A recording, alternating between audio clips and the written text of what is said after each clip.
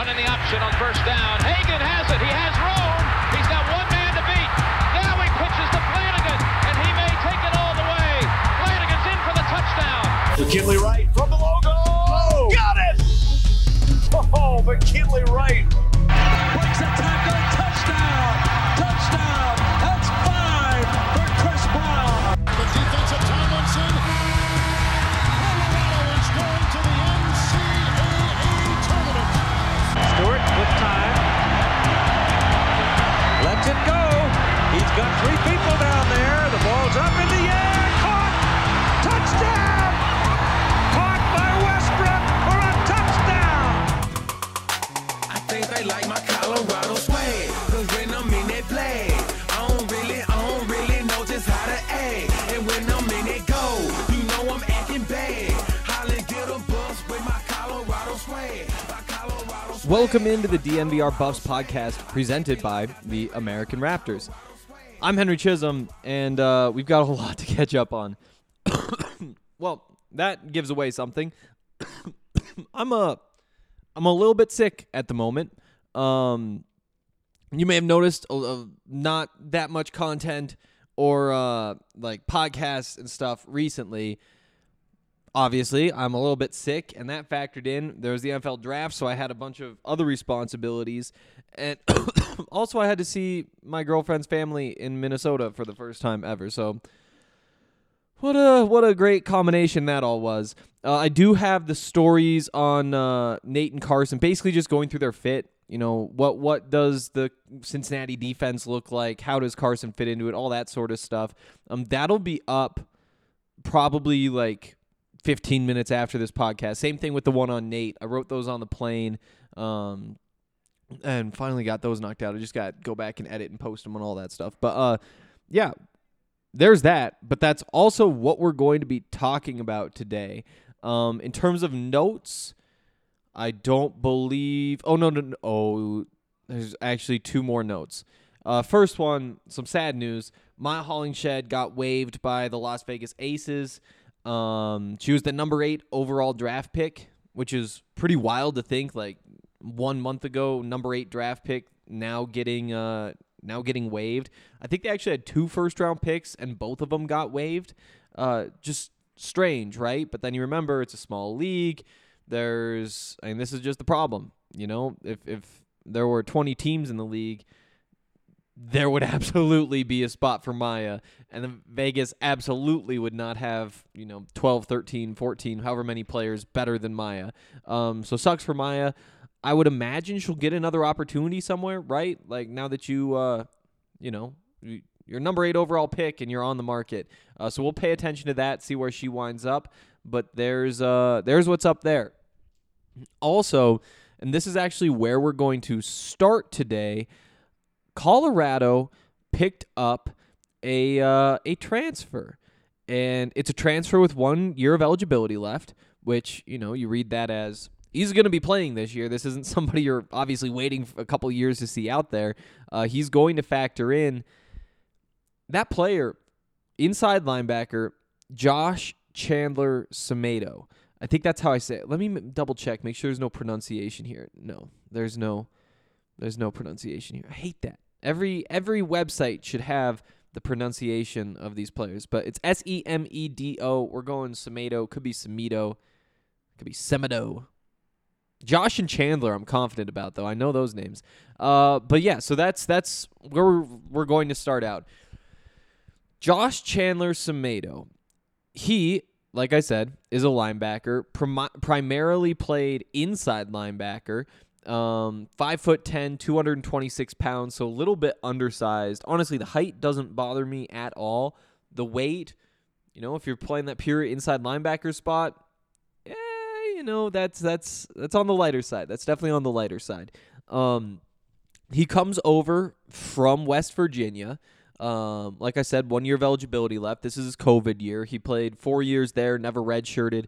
Actually played in 44 games. So 11 per year. I think his junior year he missed 3 games. Those are the only ones he didn't play in, I believe.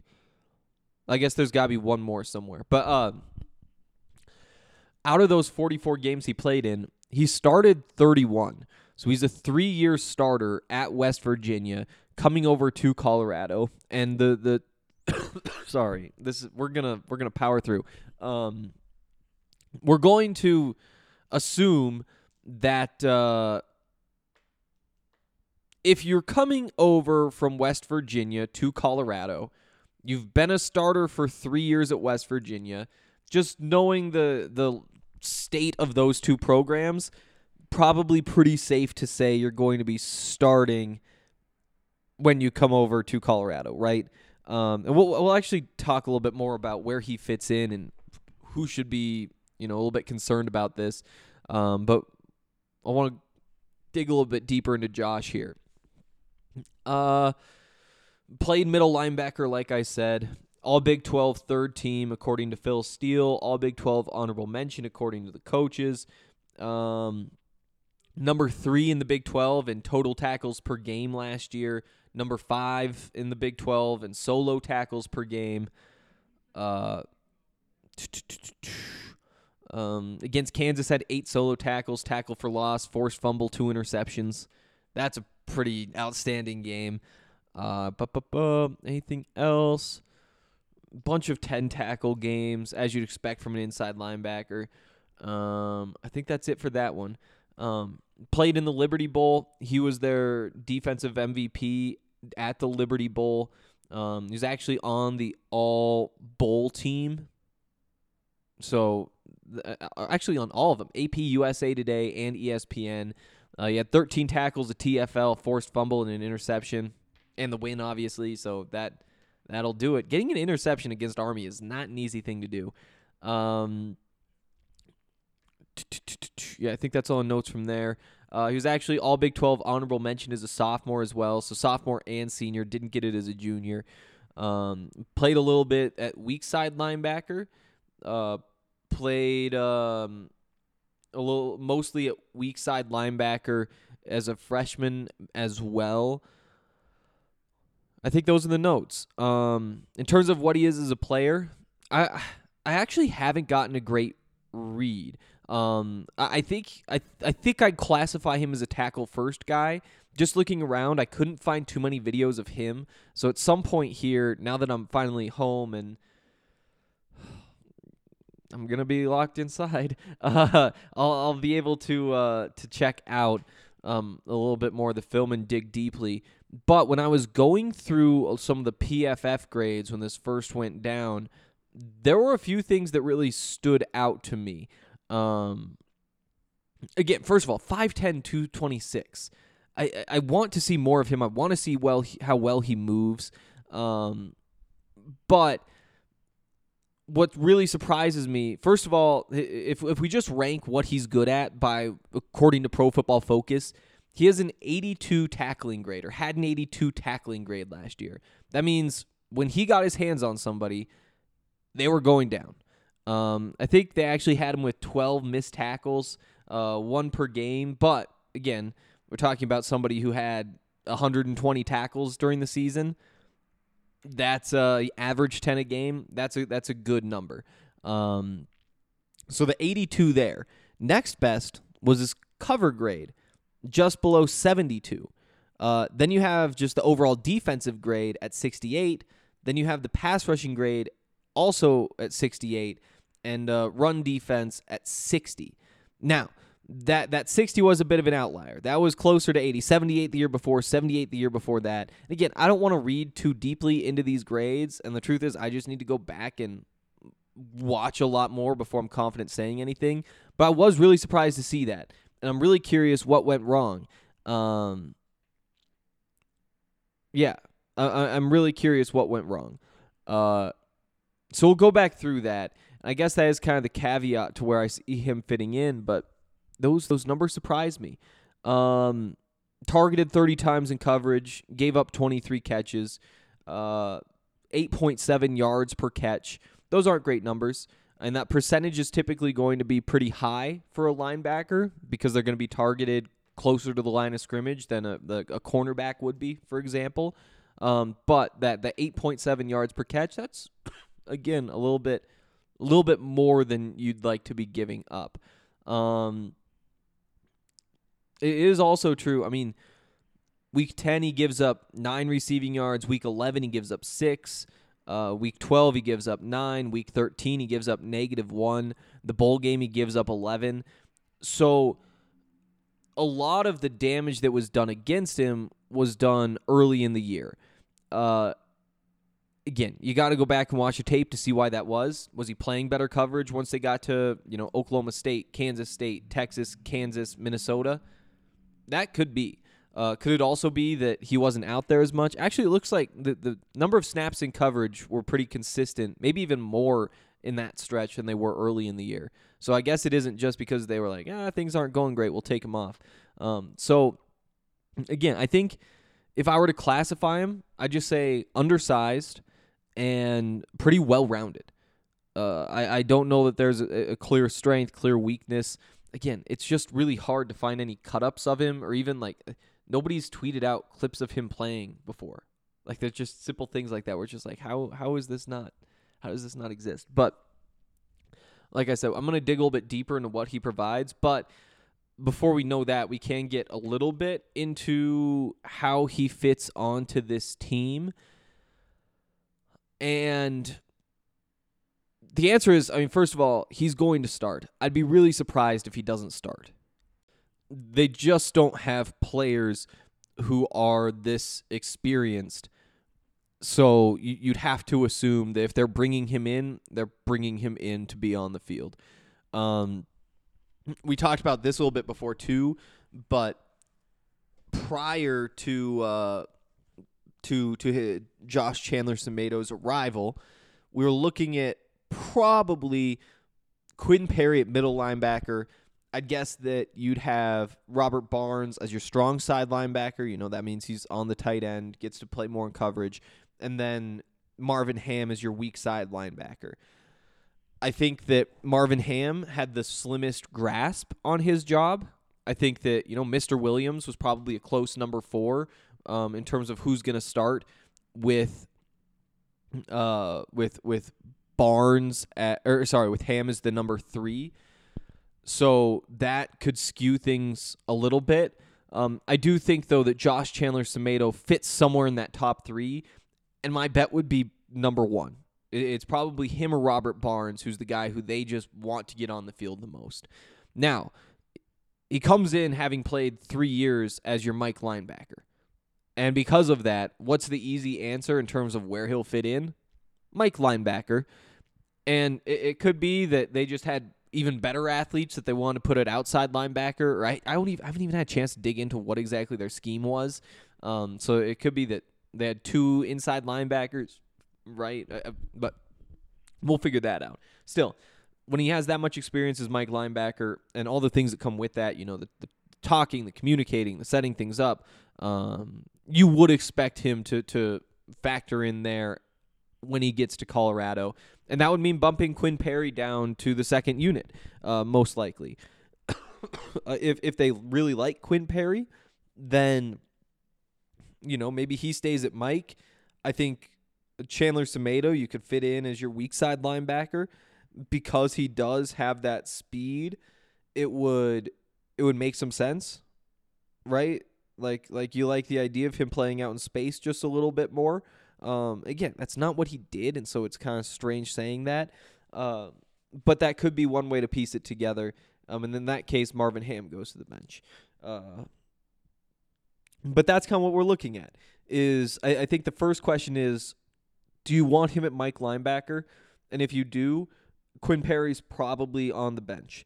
And if you're willing to move him around a little bit, then Quinn probably holds down his starting job.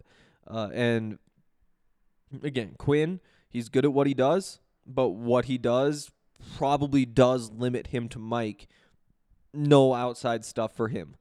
So that's what that looks like as of now. And we'll expand a little bit more in a couple days once I have a chance to, dig into the tape, see what he actually looks like.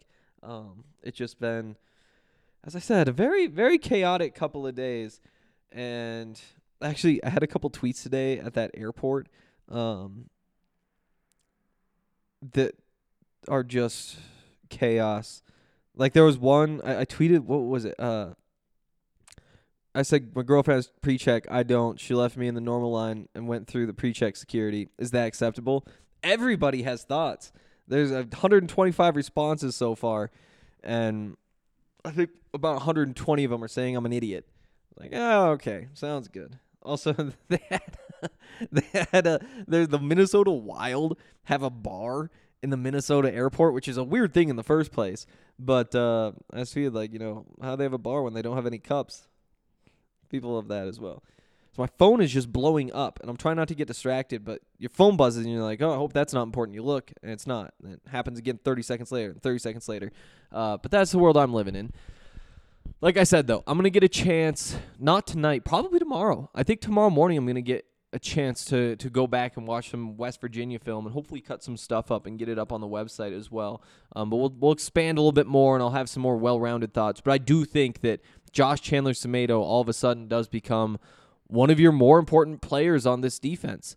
And I think that's a good pickup, right? Like we were talking about, what positions would you like to add to? First of all, we knew that linebacker was one they were going to be tempted to add to just because they're switching to the 4-3. So all of a sudden you have 3 inside linebackers on the field. And, that's they have their inside linebackers coach and their outside linebackers coach, and those are the titles. But the outside linebackers are basically defensive ends or pass rushers in this new system.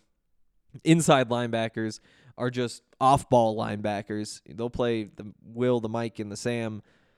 So, but we did know they needed to add to that group. This is the addition. I think it's a good one. I like the idea of adding grad transfers. Retain that flexibility. That's a scholarship that comes open again next year. You want to add a freshman, you add a freshman. You want to add another transfer, you add a transfer. But I do think this is a really good pickup. And, again, I'm excited to dig in. I was able to find, one little video of him. I was like, yep, that was a good tackle. Seems like he knew what he was doing there. But you can't make judgments off of that. Looks strong. I could say that. Looks very strong. Doesn't look like he's 226. I'll add that as well. That'll do it for now, though. Real quick, Breckenridge Brewery. I love Breckenridge Brewery. Actually, I didn't buy any alcohol, so I haven't had any Breckenridge beers the last few days. Did I? Yeah, I guess Good Company Hard Seltzer Thursday, first night of the draft, was the last one. It's been a minute. I gotta get back onto the whole the train, I guess with the Avs playoffs starting and NHL playoffs starting tonight, I'm pretty fired up. This is such a fun time of year, especially because it's just perfect for me because obviously at this point I still do my podcasts, I still write things, and we still got some camp wrap-up stuff to do. Got to talk about a couple of these new transfers, that sort of stuff, and then we'll get into true off-season type of written content, but there's really not many interviews or anything that I need to be doing during the day, right? So all I have to do is just get my work done in time to watch the hockey playoffs. And so it's nice just to have that little bit of pressure. And Breckenridge Brewery, they make the playoffs even better. They make everything even better. So make sure you should get your hands on some of their stuff, the seltzers. And of course, the Avalanche in the playoffs. Can't go wrong with the Breckenridge Brewery Avalanche Amber Ale. It's awesome. It's the best, and it fits, so it's perfect. They have it at the arena. That's the go-to, so get it. Also, DraftKings Sportsbook. If you want to make some money, there's plenty of opportunities right now. Obviously, NBA playoffs still going. NHL playoffs just starting. What else is going on? Oh, baseball. Baseball, for those of you who, I can't talk crap about the Rockies right now because they righted the ship. They swept whoever they swept. And the season is once again not over, but we'll see how long that lasts. For the rest of you, though, just don't bet on the Rockies. Just don't bet on the Rockies. I'm sorry. It's only burned me. Right now, if you're a new user, you can sign up. It's the same deal. You put $5 on any team to win any NBA game. You'll get $150 in free bets if they do. Yeah. So there's the new promo. Also, if you want to make same game parlays, all that sort of stuff, combine threes made with a win for the team and this many rebounds. Or the best way to do it is if you take Luka Doncic over on the points, take him to get 35 points, but also take the Suns to win. That'll give you some real good value. But definitely go in and check those things out. Like if you mess around, you'll find some awesome ways to do it. I mean, like I said, download the DraftKings Sportsbook app now. Use the promo code DNVR. Bet $5 on any NBA team to win their game. You'll get $150 in free bets if they do. That's promo code DNVR only at DraftKings Sportsbook. Must be 21 or older. Colorado only. New customers only. Minimum $5 deposit. Restrictions apply. See DraftKings.com/sportsbook for details. Gambling problem? Call 1-800-522-4700. All right. I guess also let's do this too. Ripple. Ripple is a really cool product that you can get from Lightshade Dispensary. The way it works is it's just like this little powder. It comes in a little package, and you just rip the top off. You pour it in your drink. You pour it in your food. It's odorless. It's flavorless. You can really put it on anything. If you want to hit fast, you just put it straight on your tongue. But regardless, it's supposed to start absorbing within 10 to 15 minutes of you taking it, which is incredibly fast, and it's super consistent. They've actually tested Ripple at Colorado State University. It was like a randomized, placebo-controlled trial with real people. The results were published in a peer-reviewed journal. It really is just the safest, most consistent high that you can get out of any sort of edible. And again, it's clinically proven to hit 2 times faster than the leading gummy. So go to Colorado's premier dispensary. That's Lightshade, with 11 convenient Denver Metro and Aurora locations. The Barnum location is now open. It's 1 block off of 6th and Federal. It is the biggest Lightshade store with specialty products that are not offered at other locations. They have something for everybody. Whether you're a casual consumer, whether you're a connoisseur, does not matter. Plus, podcast listeners get 25% off all non-sale items with the code DNVR. Shop online at lightshade.com for pickup, or visit a Lightshade location near you. Here's another fun little story before we get into the real draft stuff. So the DNVR Madden League draft was over the weekend, and I wasn't around, so I couldn't make my picks. I had 10 picks in that draft. The earliest were in the 3rd round, though, so it's like, I'll be fine. Blaine Toll was in this year's draft class. You'll remember Blaine Toll from his 3 months he spent at Colorado. I drafted him. He's a star. So not sure what to do with that. Might trade him. He's not very good. He's just going to be good. So we'll figure it out. But Blaine Toll, former Colorado Buffalo, in my video game roster. There's also real draft news that happened for Colorado.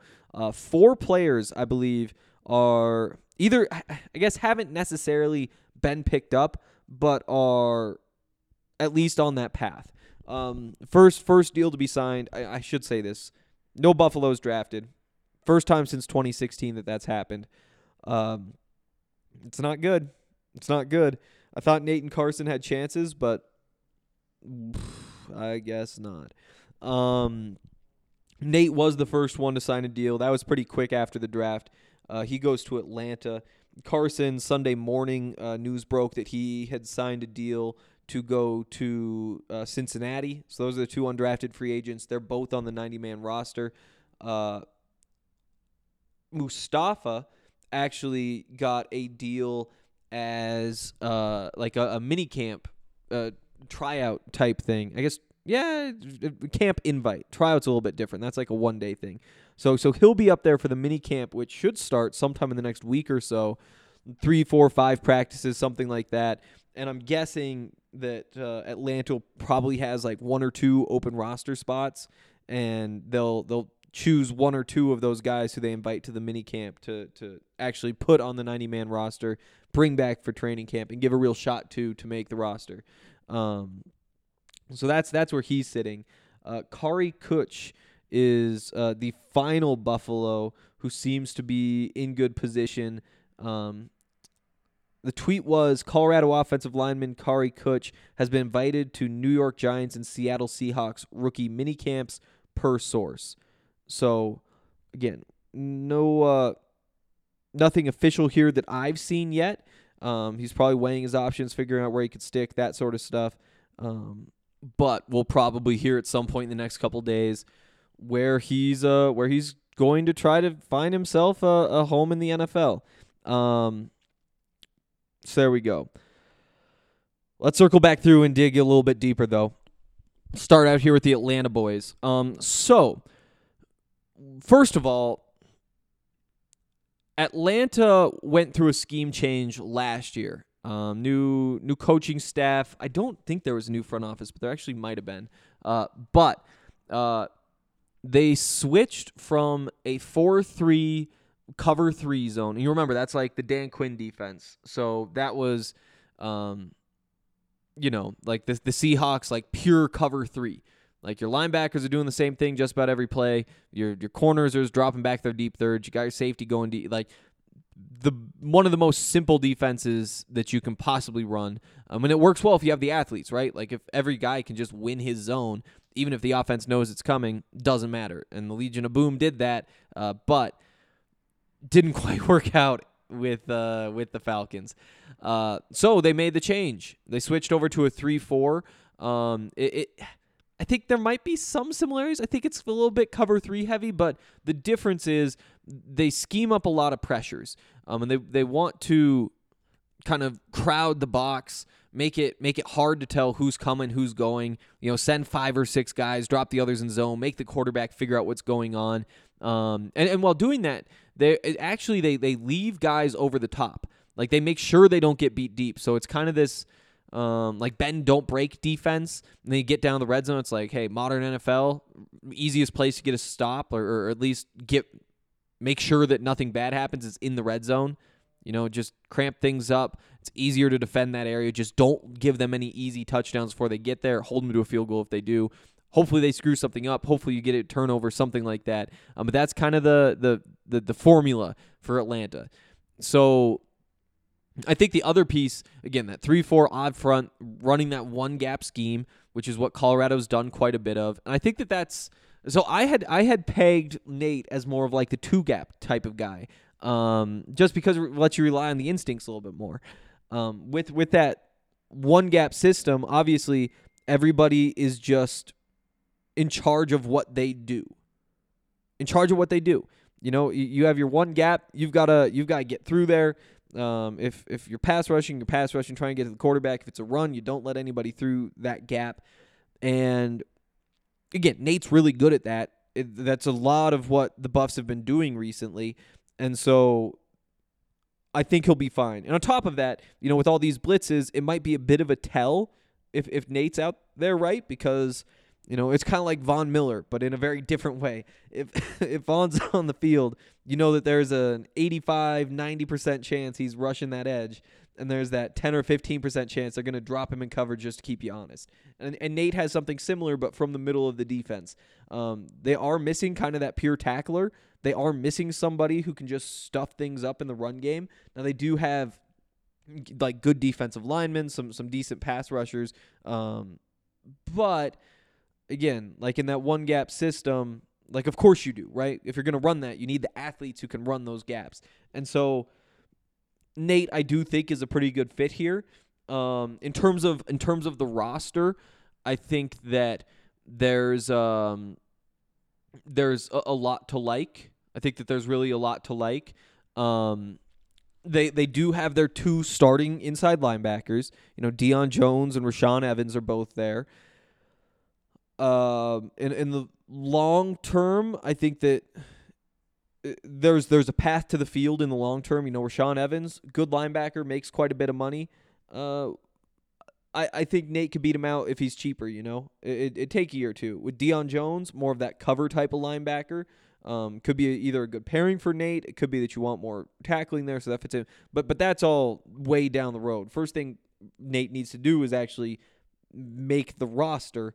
And those 2 will take up 2 spots. I think the way this defense is built, you probably expect Atlanta to keep 4 inside linebackers with a chance that there's 5, but probably 4.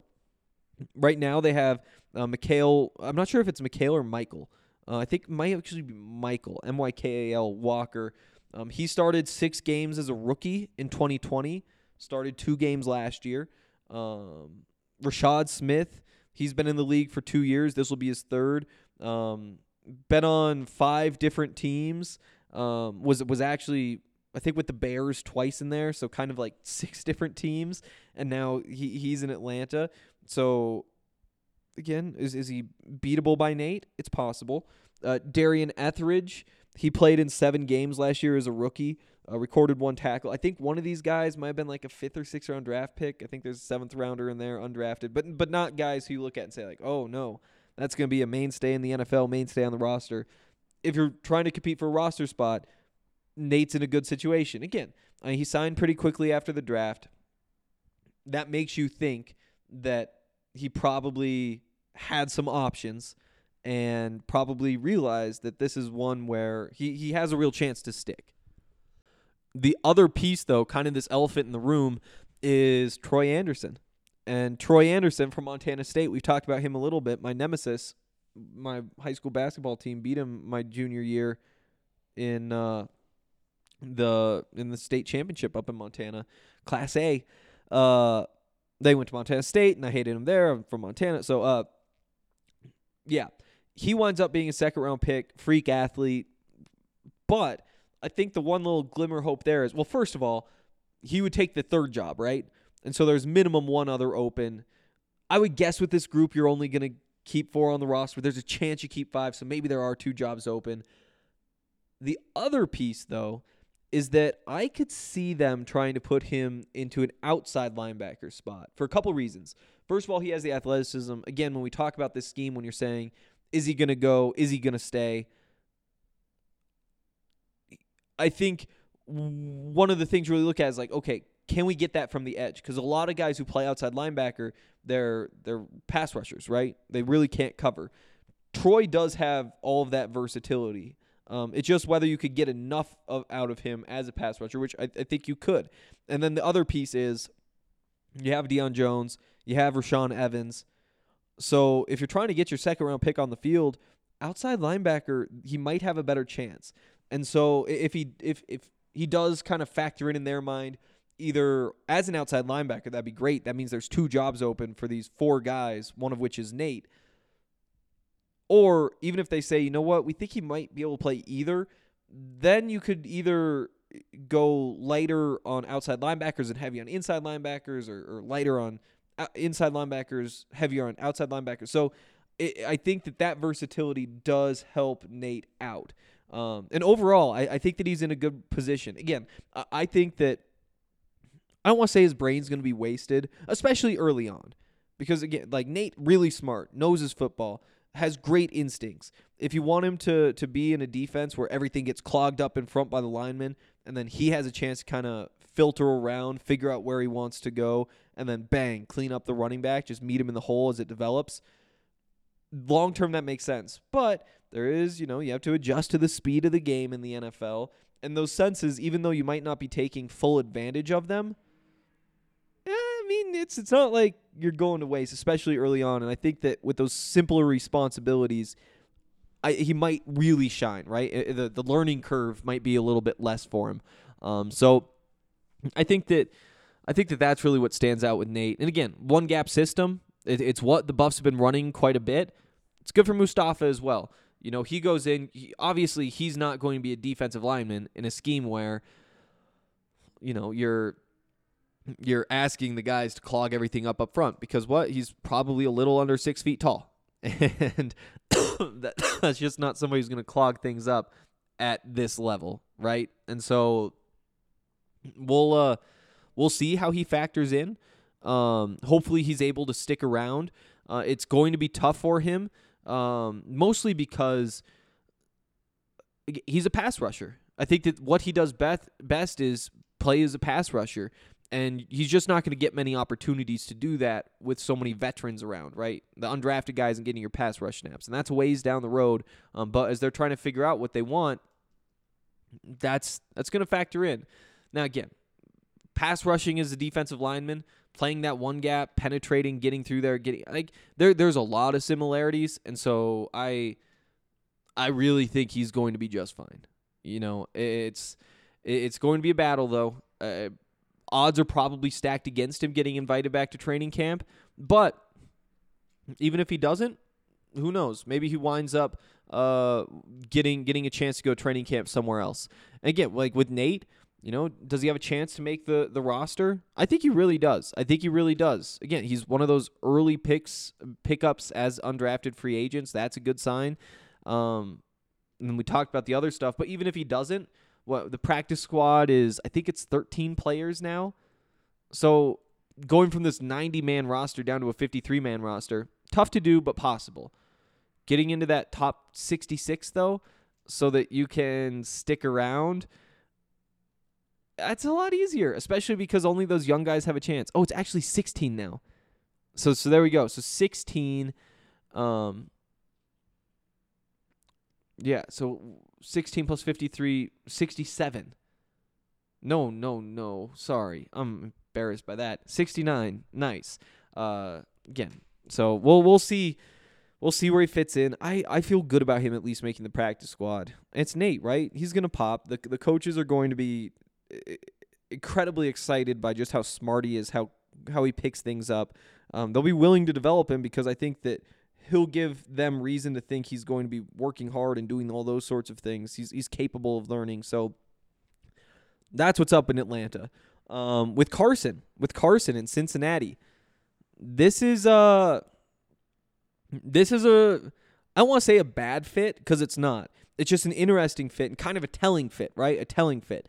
And here's what I mean by that. In this kind of pre-draft process, one of the things that Carson said over and over again was that he doesn't think he's just an outside linebacker. You know, Colorado plays that 3-4 outside linebacker. His job is to line up on the line of scrimmage, set the edge in the run game, rush the passer. And again, he drops back in coverage more than Vaughn does, but it's that same thing where you know what he's there to do, but you'll also keep him honest. And in Carson's case, he's actually pretty solid in coverage from that spot where you don't ask a lot. The responsibilities aren't that difficult. And also at the college level. So those are two things you have to factor in. But he's actually pretty good in coverage, and so you wind up dropping him back fairly often.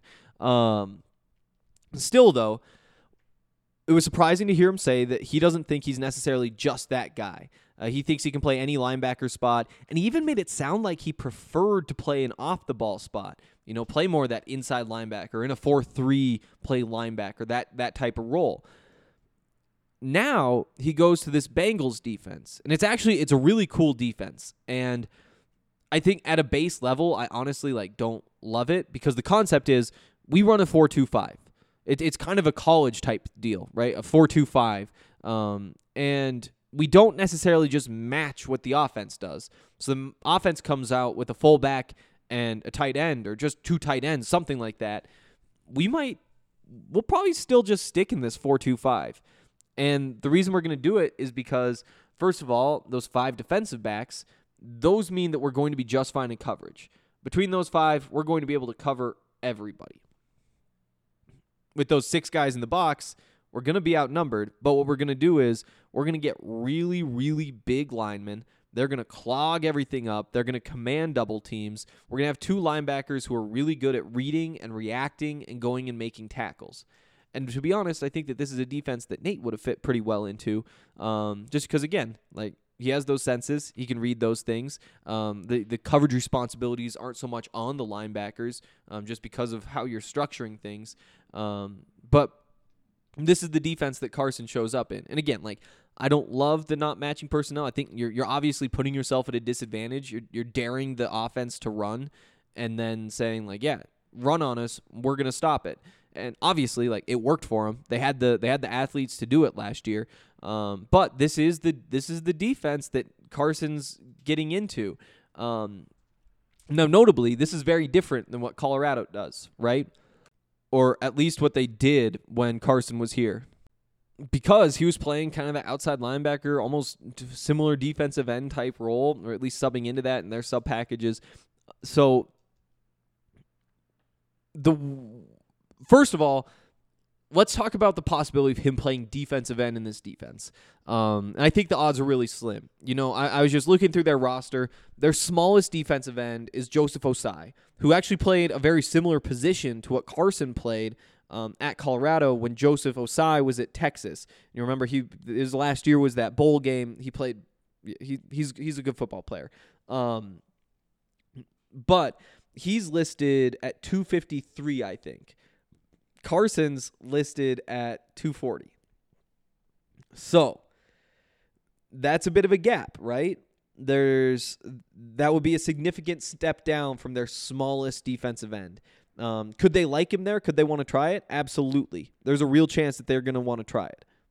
But again, I don't think that that's the perfect fit. Maybe in pass rushing situations, but again, early on, how often are they going to be throwing Carson out there instead of, they have Trey Hendrickson, they have Joseph Osai.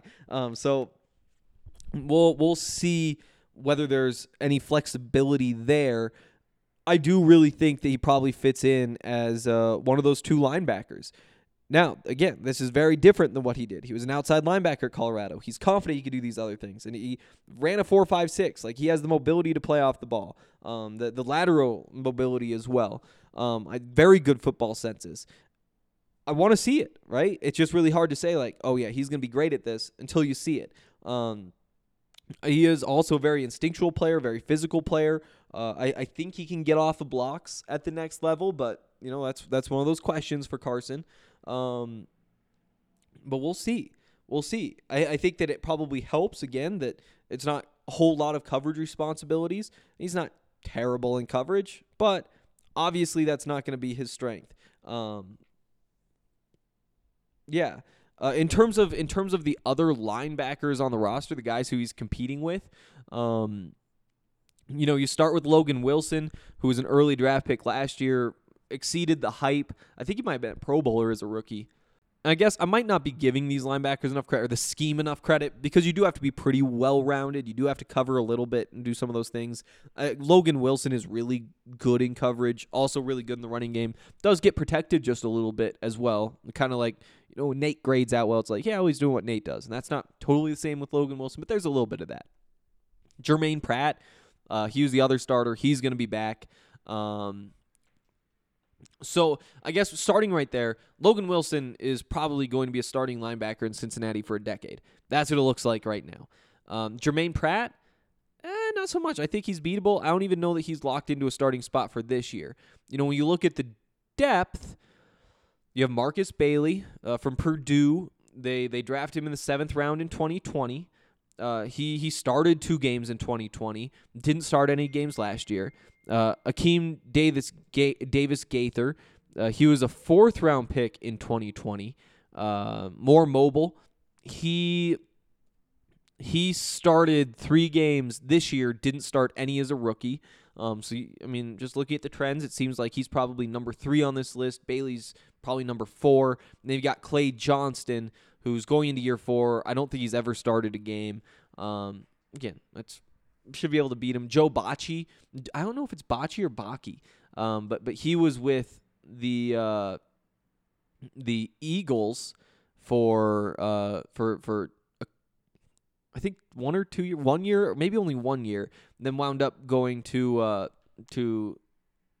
Cincinnati last year. He is he started, I think, like 2 games last year. So again, they were kind of rotating guys in. They couldn't really find anybody, and I think you probably see 4 linebackers here too. Maybe you could see 5, just because at some point they need to go heavy, right? Like if they line up with no receivers out there, you can't run this 4-2-5. You just can't do it.